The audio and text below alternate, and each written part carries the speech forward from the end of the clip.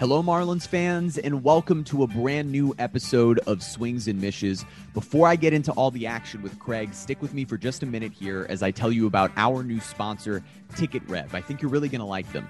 TicketRev is the first ever reverse marketplace for event tickets. So what that means is this. Buyers go on to ticketrev.com and create bids on events by simply choosing their preferred seating location and naming their offer price. Sellers are then able to see those bids and accept a bid matching the ticket's location and sell instantly.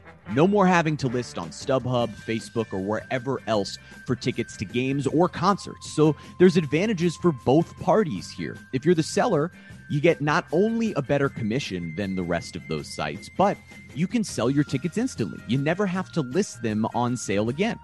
And if you're the buyer, you now have increased flexibility. You can choose your seat and you can name your price. It's better ticket deals, and buyers finally can help determine their own pricing. Plus, we have a deal for you right now, a promo code on ticketrev.com. And that promo code, as always, is SWINGS. So all you need to do is go to ticketrev.com. That's ticketrev.com and use the promo code SWINGS for $20 off your first bid. That's $20 off your next tickets to a Marlins game. Guys, that pays for parking itself. Just go to ticketrev.com and use our promo code SWINGS, and we'll see you out there at Lone Depot Park. Now, let's get to the podcast. Hello, Marlins fans, and welcome to a very special episode of Swings and Mishes right after the MLB trade deadline. I'm your co-host and producer, Jeremy Taché, joined, as always, by Craig Mish, who was all over the MLB trade deadline for the Marlins yesterday and the days prior. Craig, any sort of initial thoughts before we get into the nitty and gritty of these Marlins trades? Absolutely wild deadline. Just beyond anything that I possibly could have expected. And I guess that the waiver trade deadline had something to do with that, with no more trades, I guess. But we like to complain a lot about baseball and getting things wrong. But my gosh, that was as fun a deadline as I can ever recall in terms of the trades, Now, for me personally, it was not nearly as much fun as very early in the afternoon, I'm doing my show on Sports Grid, and people probably, have no idea like what's going on. Right.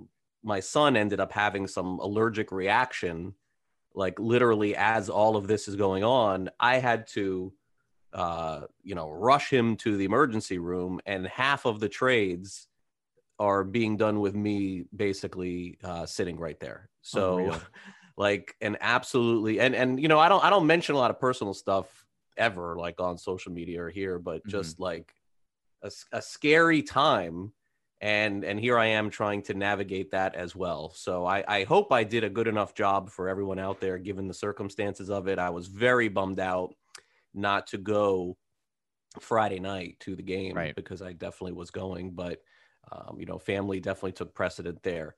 Now, as far as the trades are concerned, Jeremy, I can't wait to get into them here because I definitely think there's a lot to unpack on trades and trades that did not happen. And I would invite all of you who are listening to this to go over to the Herald column from me and Barry Jackson that is out right now, where you can read more about some other things that are going on with the Marlins as well. Yeah, and the good news is the little man's okay, so we're doing all right here. But as we get into these trades, let's just sort of do this chronologically and start right at the very beginning. The first trade was the blockbuster trade for the Marlins, it turned out, which was on Wednesday. They traded Starling Marte to the Oakland Athletics in exchange for Jesus Luzardo. They did pay, the reports were that the Marlins paid the rest of Starling Marte's contract in order to be able to get Luzardo, that specific prospect. Craig, what were your thoughts on that 1-for-1 deal with Oakland? I think that they had an opportunity with several other teams to get prospects back, but they had a more longer term view of it. And look, I'm not telling you anything that you don't know, that they know that at some point they're going to be trading possibly multiple prospects Mm-hmm. on the pitching side to acquire bats, and they basically got another pitcher back. Now, one part of what I do is and especially during the deadline, is I am polling a lot of people on these trades, inside baseball, outside baseball, it's a nonstop week for me when these things are happening. So Sure. On the Luzardo trade, it seems like most of the responses on that were, and again, I can give you my opinion, but I trust other people more Sure. than myself when it comes to this, was that a pretty strong calculated risk by the Marlins. They probably could have gotten better prospects that may turn out to be big league players, but they took a big swing essentially in hoping that Luzardo is the prospect that he came up with Oakland. I'm also told that Luzardo was available to other teams as well at this trade deadline. So Oakland clearly had fallen out of favor with him for whatever reason. That doesn't make them right at all. I feel like the A's are an extremely well-run organization, and they tend to make a lot of right moves, but that should not shake your confidence at all in Luzardo, who will get with Scott Aldred, who seems to be their new pitching whisperer. And the evidence would show that based on all of these guys who have come up. He's in the minor leagues. He usually works with guys. They have Mel Stottlemyre there as well. So that deal in particular, I think probably, as it turns out, going through it, I mean, it was the only significant trade, Right. and it was probably the best one that they made. So, but we'll see. We're going to have to play the result on that one. But most people feel like the Marlins did okay there. It was worth taking the risk on Luzardo for Marte. Right. Simply one of those high upside moves when you're trading away a guy who is going to be a rental in Oakland for the rest of the season, to be able to end up with someone who at one time was being touted. I mean, before 2020, as a prospect, there were articles out there of, oh, this guy could be a dark horse Cy Young, right? So when the hype is there on that type of prospect, seems worth the risk. But we'll move. Good grade there. Yeah. We'll move to the that. next trade that the Marlins made later that afternoon, and that was with Houston. They sent Yimi Garcia out to Houston in exchange for sort of swingman, long reliever, short reliever, Austin Pruitt, but more importantly, outfielder Brian De La Cruz, the 24-year-old who was really tearing it up at the AAA level so far this season. So that trade, Yimi Garcia for De La Cruz and Pruitt, what are your thoughts here, Craig? Yeah, I reported earlier that day. It seemed like a lot of teams were interested in Garcia. I'm not sure really why, but it seemed like there were. Garcia, to me, was a de facto closer only because, the signing of Bass did not and has not worked out to this point. So, look, with the specifics in terms of that trade, I can't tell you like what other team was close or anything. I didn't get deep enough on Garcia to know that.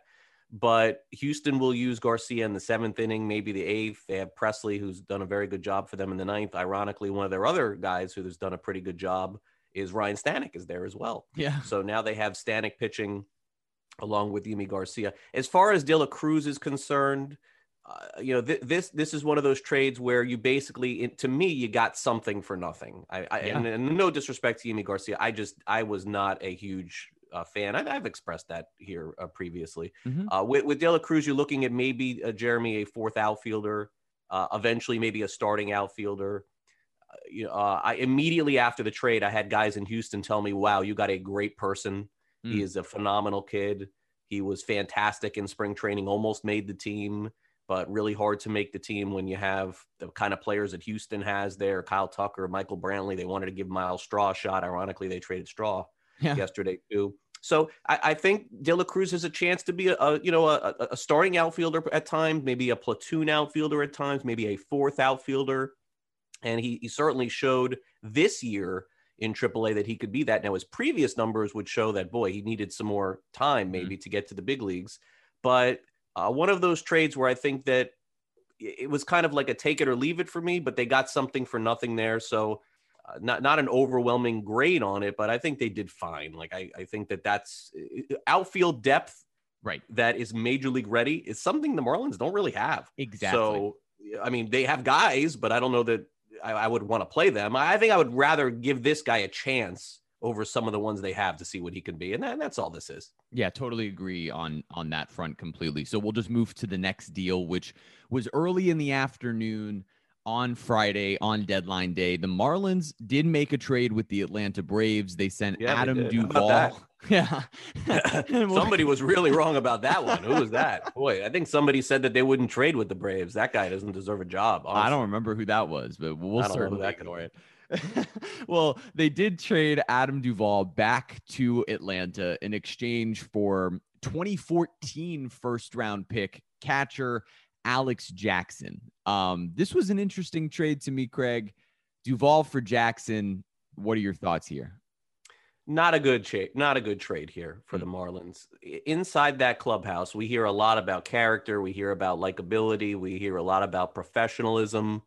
And then you look at the stats, and then you look at performance. And Adam Duvall brought all of that to Miami. Mm-hmm. Adam Duvall, extremely well liked, a professional, clobbering home runs, winning games for Miami all season, only going to make a couple million the rest of the year. Would he have walked away at the end of the year? Yeah, probably he would have. But I mean, could Miami have gone to him and said, hey, instead of keeping you for 7, can we try 10? Right. Instead of keeping you for 7, can we try 2 years, 12 million? They never did. And he's a solid outfielder. And the player they got back in return is not a starting catcher. And the Braves are sharp. They know what they're doing. The Braves tried to get Duvall for weeks. When Acuna went down, they tried to do it right there. But the Marlins refused to make deals with Atlanta. That's why I said what I said there. Right. Miami. The only thing that I can guess is that Miami went all across the league, found nothing, and then Jeremy were forced to send him back to the Braves because they could get nothing for Adam Duvall. Maybe that is the case. I don't know, but I was not a fan of that trade yesterday. I think there are still 60 games left here, and if you've decided that you want to stay somewhat competitive, meaning not go 0-60. And you showed that with keeping Blyer, and you showed that with keeping Floro, because you could have shipped them out too. I mean, I don't know. Like, I think Duvall was the dice game there. Maybe you roll the dice, see if you can endear him and see if you could keep him here. Maybe make him a little bit of a better offer. Disappointed on that one for me. I thought, and I don't think this, maybe Jackson will work out and be a backup catcher, but, and the Braves do have backup catching depth. They have William Contreras. They have another catcher, Shea Langoliers. They had d'Arnaud, but he's out for the season. So from their perspective, they gave up nothing to try and fight a little bit more this year. I was not a fan of that deal. Yeah, I think the biggest reason I found the trade interesting was actually probably more from Atlanta's perspective, just in the fact that they really yesterday completely overhauled their roster in order to try to continue to compete in the NL East in a division that's so up for grabs as we've seen. And then Jackson, like you mentioned, maybe some catching depth down the line. That's all it is. Probably right. And both of these moves do that. So we'll move to the John Curtis deal. And that was the last move the Marlins made. They traded John Curtis to Milwaukee for catcher Peyton Henry. He will start his career with the Marlins at the AAA level. So another sort of dishing of a reliever in exchange for some more catching depth. Yeah, I think the reason why Curtis was the last to go is because, when you have an organization, you're going to agree and disagree on different things. I think Curtis had some love inside the organization to potentially stay and instead move Flora or move Blyer. And because Curtis can open, Jeremy's actually been pretty consistent amongst all those guys from the beginning of the season. But, for whatever reason, he was the odd man out in the end. And the catcher that they got back seems to be amongst the three that they got in these deals outside of Luzardo was maybe the most upside there. So potentially, what are we looking at here with him? A backup catcher at the big league level, someone that's definitely going to need a little bit more AAA time for sure. But what this signals to you is that two things. Number one, they absolutely needed more catching depth. It was insane how thin they were there. And number two, that they're ready to move on from Jorge Alfaro, and they've identified that. It may not happen right now, but I think it will happen soon. I think they're going to give Jackson a chance to play. Maybe we'll see this kid play at the end of the season, but they publicly will never say it. They have moved on, and they are going to upgrade that position. The other thing that I would say, and this is not a negative at all on this trade with Milwaukee, but let's keep in mind there's a reason why David Stearns a couple of years ago won Executive of the Year. And the trades that they make, the acquisitions they make, Christian Yelich, Willy Adames, this guy knows what he's doing here. He's really good at his job. Why would he give this player up? I don't know. Is there a chance the Marlins got the better of it? Sure. Is David Stearns the same guy that didn't want Anthony Bender and then the Marlins got him? Absolutely he is. Right. But let's all keep these things in mind. Let's not just bash other organizations for giving up players. They know what they're doing too. So all in all, in terms of the trade deadline, I think I mentioned this late last night or the night, whatever, on social media. I'm going to grade them here in terms of what they did as just getting a C. I don't think it was better than that, Jeremy. I think that they could have done a little bit better. I'm not sure why Blyer wasn't traded. I'm not sure why Flora wasn't traded. I feel like they could have got a better return on Adam Duvall. I like the trade with Marte. I'm okay with the trade with Houston and Milwaukee.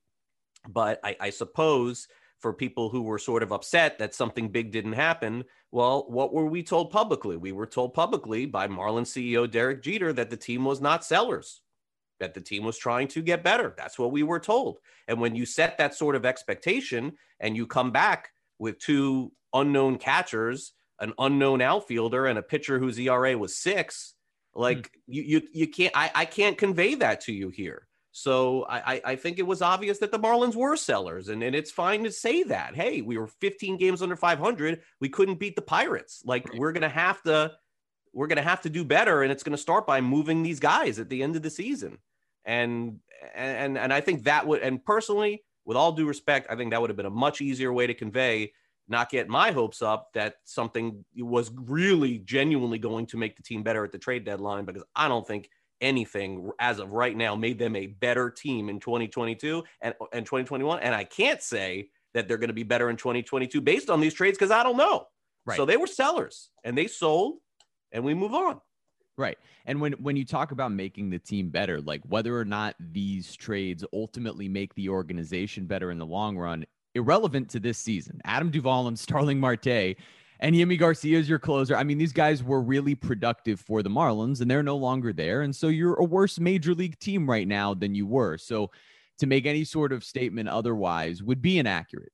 If you want to say, hey, the organization got better, that's fine by you. That's your prerogative. And look, adding some of that depth is important. What you and I have sort of beleaguered on this podcast pretty much all season is that catching depth really killed the Marlins at the beginning of the year. They were looking at the scrap heap to try to make some decisions to try to add people. And that extra outfield depth, even if Brian De La Cruz is not a starter long-term, if he can be a productive 4th or 5th outfielder who you're not panicked to go to. We've watched the Marlins go to their minor league system over the last couple of years, but particularly this season. One major criticism that actually you and I have both had is they weren't prepared for when guys went down with injury. A lot of these moves yesterday almost feel like that, to make sure that in the future, when guys go down with injury, that they're prepared to have at least replacement level quality players within their system. And that doesn't necessarily make you better today, but it feels like the type of tweaks that you make if you are going to try to make some sort of other moves to make yourself better this winter, possibly. Yeah, I talked to somebody last night who I thought made a pretty good point, and I guess listens to some of the things that I say, not to make opinion, but just listens to some of my commentary. Saying, somebody said to me, you've said now for the last couple of months that your frustration is with the Marlins not moving on and just keep going back to the same players over and over again. And then the question was asked, would you say that this signals more of that than anything else? And I would say yes. Absolutely. And I would say yes. This signals that maybe they have finally said, okay, it is time for Brian Miller to get his shot and De La Cruz to get his shot. And we're going to have a different catcher. Like the shots may not work, but to me, that is a critical part of this organization, is to move on from things that are not working. And maybe this is more of a signal of that. At least we can hope that that's what it is, Jeremy. And yeah, that's all I've wanted to try to take it as. And hopefully, like you mentioned, even guys who were already within the organization, we talked about like Bryson Brigman before. Maybe we see some of him in the last couple of months, right? Some of these guys who haven't gotten their shot within the organization and now bringing in some outsiders. Hey, go ahead and try to take advantage of these last couple months, put yourself in position to succeed going into 2022, and they can evaluate from there. But now this is where it gets interesting in this conversation with us, because what we can delve into is what did not happen for the Marlins. And that's not just the trades of Richard Blyer or Dylan Floro and relievers who didn't get moved. There was some interesting stuff out there, Craig, that you and I have spoken about. And so I would love to just kind of dive into what was out there for the Marlins that might have been the splashy move that didn't happen. Yeah, I think Kim Ng said it pretty well on the field on Friday, that they had a lot of people calling them about trades. I feel that's, from what I understand, accurate. There's also an element that goes into reporting, and I've mentioned how big the trade deadline is for me and how big the winter is for me, because that's when I'm exhausting all of my relationships, friendships, and personal business acquaintances during this time. So while, yes, I am dealing with the Marlins, of course, I am dealing with so many other people and executives, which is why guys like Ken Rosenthal and Jeff Passan and Robert Murray and Joel Sherman, like, I mean, the contacts, the Rolodex that these guys have beyond this, I mean, it makes me feel like silly to have what I have. Like I could never do what maybe I can. I don't know. I don't want to sell myself short. Maybe one day I can, but I'm not trying, but I'm trying to focus in on all of my contacts to find out what the Marlins are doing. And they did a great job hiding it. Clearly, I had no idea that Starling Marte was going to Oakland until like an hour before he went. So part of the non-trades is more intriguing because I'm doing the same thing and finding out, wow, this almost happened. So I knew that they were chasing a center fielder. I had put that out so many times over the last couple of weeks because I knew that was their pursuit, but I did not know who the center fielder was. So as I'm doing this and sort of, every once in a while, I'm eliminating a guy from the pool. Like I have a pool of players that I think are possible. And through different contacts, I'm able to deduce and get rid of one team at a time. Okay, no, yes, player, no.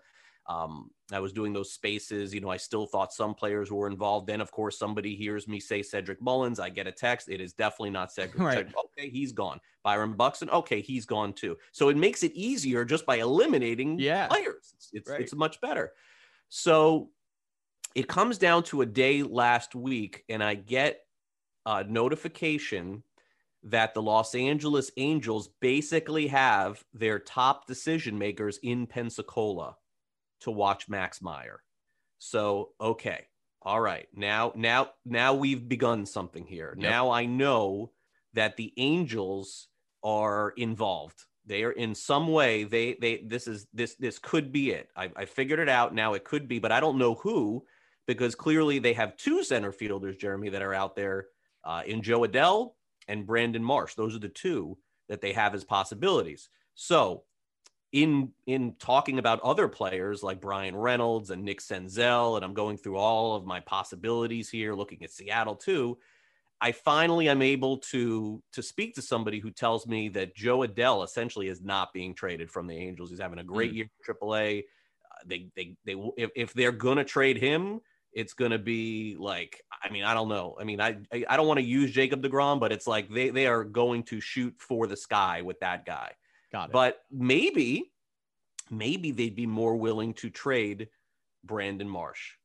So in having discussions and going back and forth, started getting some confirmations later in the week that was the trade, that those are the two players that are being talked about in the trade. The Angels end up going to Pensacola. They feel good enough seeing Max Meyer pitch on a bad weather day, I think, too, that Meyer is their target from Miami. And the Marlins have targeted Brandon Marsh as their guy. And so essentially the Angels, before they make a deal, like a blockbuster type deal to trade, I think their third best prospect, top 50 guy, they want to go see the pitcher. The pitcher throws, they end up liking what they see. And now the trade gets really hot, Jeremy. And that's when you see me on Wednesday saying, my gosh, like, I think this has got a shot. And do I think this is a good trade or not? I don't know, but this is going to be fun to discuss. I mean, here they are. They're ready to trade their first round pick for 2020 for their center fielder of the future. It's got to be, they got to think that in order to make this trade. And by the way, Marsh's big league numbers, like a lot of rookies, haven't looked all that great. Yeah. But everyone I'm talking to out west, they love Brandon Marsh. My gosh, the character, makeup, fast, defense, left-handed, projects as a starting everyday, outfielder. Angels love him. And then for something happens, and I'm not exactly sure, but I believe the Angels, I don't know if they got cold feet. I don't want to say that, but I think the Angels may have said, you know what, we're at the deadline. Let's see if we can catch Miami a little desperate here because we know how much they love the player. Let's push it a little further. Let's see if we can get a little something else. The Marlins, that was the end. Marlins are basically, from what I'm told, again, could be wrong. I'm not in the room. I don't know. Right. Marlins, hey, you want this deal? It is going to be Meyer. It's for Marsh, just like Gallen for Jazz. Yep. Take it, leave it, done. Angels, do not call back. Late in the day on Friday, about an hour and a half, I don't even care about any of the other trades the Marlins are making. I'm just, is this happening? Is this happening? Is this happening? I'm calling everybody that I know. Is it happening? Is it close? And I'm told, don't know. Oh, maybe not. Oh, and then 3 o'clock Eastern comes. Oh, we're fading here. I'm bummed out. I'm like, oh my gosh, they're not going to do it. Something happened. I'm going to have to find out. 4 o'clock comes, it goes by. Yeah. So there you have it. I think, people have asked me, Jeremy, is this a trade that they could revisit during the winter? Absolutely. I think that this still could happen. Max Meyer is a great young pitcher who, even if he's not a 1 in the big leagues, goodness, and maybe some people don't think he is, I mean, he certainly has a chance to be a 2 or a 3. Yeah. At the big league level. Brandon Marsh has a chance to be a star in the outfield, but he's blocked by some other guy with the Angels. I don't know who he is, some center fielder. I'm not sure. I've never heard of him before. So, I mean, their outfield isn't full of anybody. That's where we're at. And given the fact that he is so high on their board, and given the fact that Meyer is so high on the Angels board, if they can work this out in December, I think we have a fun trade to discuss again. And by the way, one that, as you're probably listening to this, some of you are thinking, no way, I would never trade Max Meyer for Brandon Marsh. Some of you are thinking, my gosh, we got to get Brandon Marsh for Max Meyer. That's what makes a great trade. And that's what makes the conversation so much fun. So everyone can have fun with that. And that's almost what happened. They also, and also as a side note, the only other player of relevance in this conversation, so it could be something again to watch in the winter, but nothing close, was Brian Reynolds of the Pittsburgh Pirates. Brian Reynolds was of interest to Miami. He is the Brian Hayes is there too. Reynolds is essentially like the last man standing in Pittsburgh, like the Real Muto of Miami at the time. And they tore everything down. And so you can understand they still need to sell tickets. They got to put somebody on their billboards. The Marlins were never going to give what the Pirates were asking for. But again, the conversation happened. Maybe it's something that changes. You guys know how I feel about Jacob Stallings, if they could package those two together. But you're legitimately talking about like 3 pitchers going back to Pittsburgh. And then now you're changing the conversation because you're leaving yourself a little bit thin in that respect. So, but the first trade was definitely almost there, Jeremy. Really interesting to see that almost happen. Well, and it's interesting, the Marsh for Meyer concept, because like you mentioned, and hey, for what it's worth, we had these conversations dating back weeks and weeks ago about could the Marlins trade or try to trade from a position of organizational strength with their pitching and do something similar like what they did Gallen for Jazz. And at the time, both, although Gallen was producing at the major league level and, Jazz was still at the minor league level, to know that you were swapping those prospects. Neither of those guys, for what it's worth at the time, was hyped up the way that both Max Meyer and Brandon Marsh are right now within their respective organizations. So that would have been a splashy deal. That would have been a big deal. But like you mentioned, going back to it in the winter now, and it makes Kim Ng's remarks from yesterday, make that much more sense, which is we felt like the work that we did over the last few days put us in position to where we know what to expect this winter and what people's values are. And so even if that's where things are, right, they now at least have a better understanding of what the value is for a player like Brian Reynolds, for a player like Brandon Marsh, for their own player and Max Meyer, that can only lead you into a better position this upcoming winter, theoretically. Yeah. And by the way, my work on this trade is nowhere done. Like right. I am, and the Marlins and Angels probably are nowhere done too. I mean, the Angels just traded Andrew Heaney away too. Like when they made that trade, I was like, wow, this maybe has a chance again. Boy, the Angels pitching, as much pitching as the Marlins have, the Angels have none. Like and they drafted 20 pitchers. Yeah. Like, so there is a perfect match. They have 2 months to continue to discuss this thing. I am now discussing this with other people, sort of, getting my gauge on it too privately. Sure. And let's see what happens. Let's see what happens. I think that's why, for everyone who is, and hopefully that changes your opinion of the Marlins organization being so upset. I will say that, like, they worked really, really hard to do that. Right. And whether or not you like that trade or not, it showed that they were interested in upgrading the team. But I think they set that expectation. And then when it doesn't happen, it's like, it would have just been much easier just to say, yeah, we're selling, and then surprise us like they have the last couple of years, getting Marte, getting Jazz. Mm-hmm. And by saying that we did those sort of things, it sets you up to do it again. And then when you don't, you're going to be disappointed. So why set that expectation? That's the only thing that I was like so perplexed by going into this. But there's no question these guys and girls worked very, very hard at the deadline. And that is part of my grade. That is part of my conversation. And knowing that the attempt was there, these guys were just not sitting around eating pizza. Like they tried to make a huge deal, right, and get the center field, and it just didn't happen. So that's why I'm not giving them a failing grade at the trade deadline. If I knew that there was nothing, it would be a D. Yeah, right. Like it would be like what did you do? You just gave away their guys for like a couple backups. Okay, fantastic, great job, right? Mm-hmm. But Washington, the Cubs. Like this is how it's done. You tear it all the way down. You go all the way down and you rebuild. The Cubs are now going to rebuild.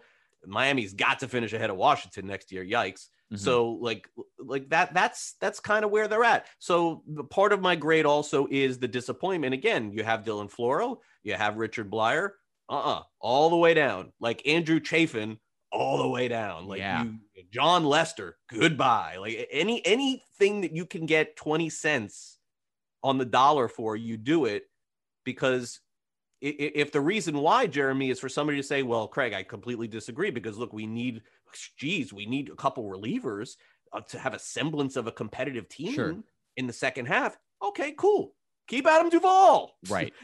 Adam Duvall, if that is the case. I mean, you literally now need a right fielder too, for sure. Yeah. Everyone knows it. So a fun deadline for sure. It was amazing to see so many moves. And I'm hopeful that next deadline, Miami is in this spot where they're the ones, like the Dodgers, like the Padres, like Seattle, like these teams that are back in and fighting and trying to get players. Hopefully that is the case. I know that they have their work cut out for them this winter. I think they recognize that as well. And, hopefully with the way things are right now, it's, the winter meetings is probably uncertain again. But if they do have a winter meetings in Nashville this year, I will be there and uncovering as much as I possibly can for everybody. But that'll pretty much do it. That's what happened in the trade deadline. And just to sort of wrap up my own thoughts here on how that went down, the place where I really agree with you is that it made no sense to hold on to some of these relievers. That is the space where it's like when you are breaking things down and you're trading away your probably two best bats in Marte and Duvall. It doesn't make a lot of sense to hold on to these pieces that could provide value that was no different than the value you just picked up, right? If we're going to talk about Peyton Henry as value for John Curtis, you probably, at least I assume, look, I'm not you, I'm not doing the reporting on this, but I imagine some similar value out there for guys like Blyer and Floro, who could be beneficial to bullpens for teams that are competing. So why not continue to add more pieces? But a space where I am actually like oddly happy is that the Marlins not only went in on what could have been the splashy trade, but then had the confidence within the organization to not make it.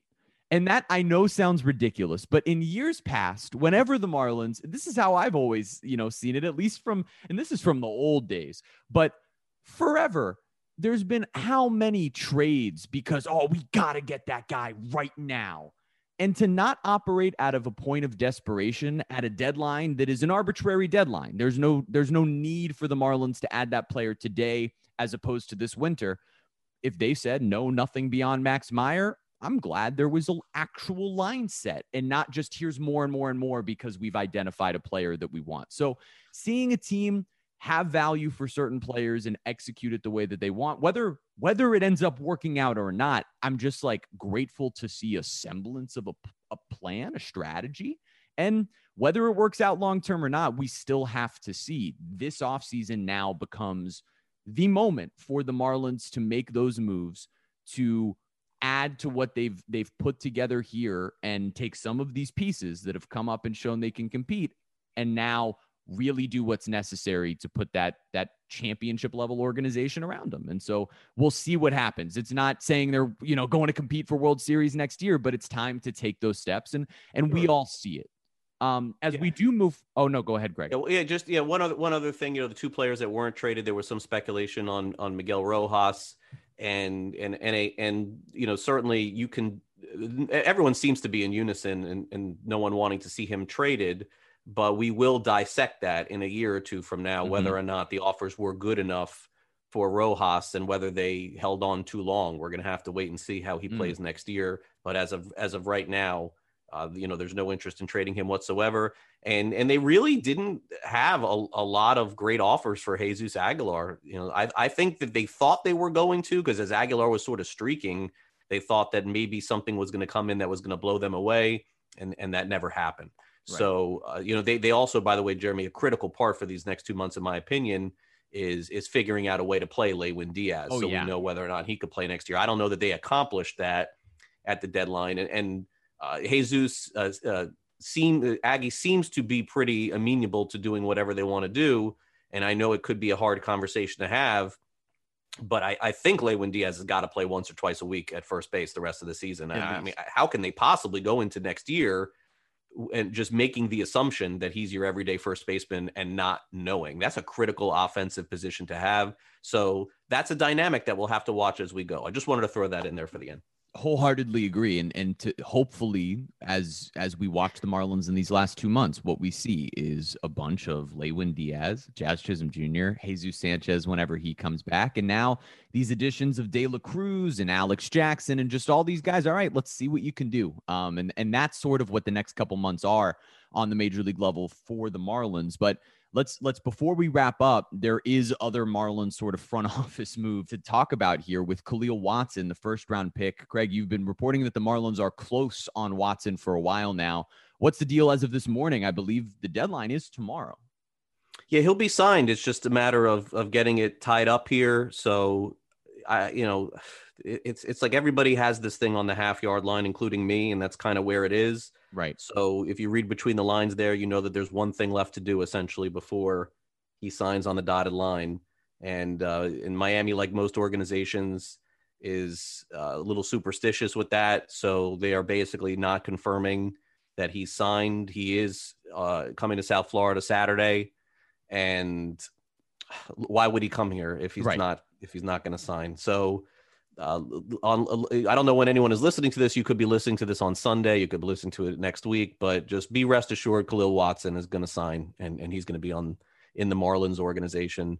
And they're going to end up having, according to at least people that I talk to, they're going to have the number one draft in all of Major League Baseball in 2021. Amazing. How about that? They're going to be number one in all of baseball in terms of their draft, which is stunning how far they've come on that one. Like that's a job well done. I mean, and even if they're not number one in some publications, they're going to end up being number 2 or number 3. But from what I'm hearing and the people that I talk to at those publications, they've basically, they asked me last week, hey, is Watson going to sign? Is Watson going to sign? Because if he does, we're going to put the Marlins number 1. Amazing.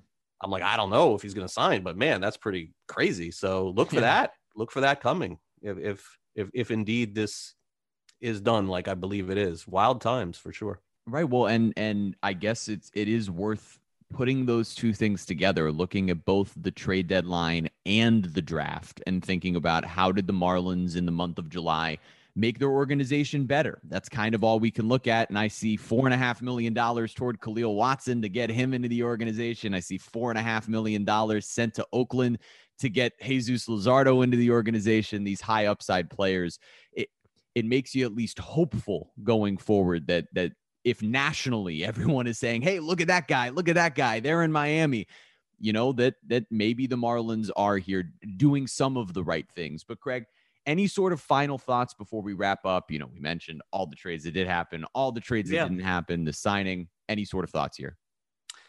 No, I thank everybody for following along with me during the trade deadline. Hopefully I delivered the kind of content for you guys that you like, that you enjoy. I really appreciate all of people's support. I do it for you guys clearly. I do work for Sports Grid, which is my primary gig every day from 12 to 2 Eastern.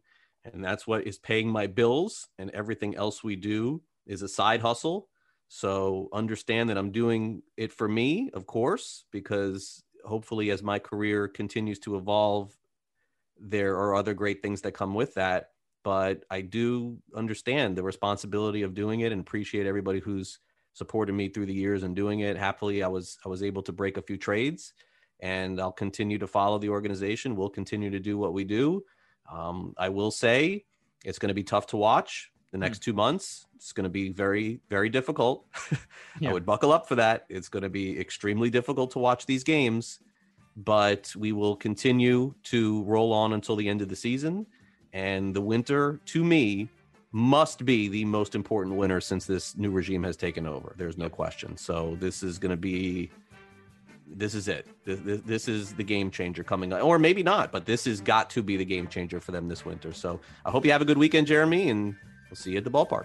Yeah, same to you, everyone. Everybody listening to this, thank you for following our coverage during this trade deadline and for following us at Swings and Mishes on Twitter, at Craig Mish over there, at Jeremy Taché right here. Thank you all for listening to this episode of Swings and Mishes, and we'll be back with you next week.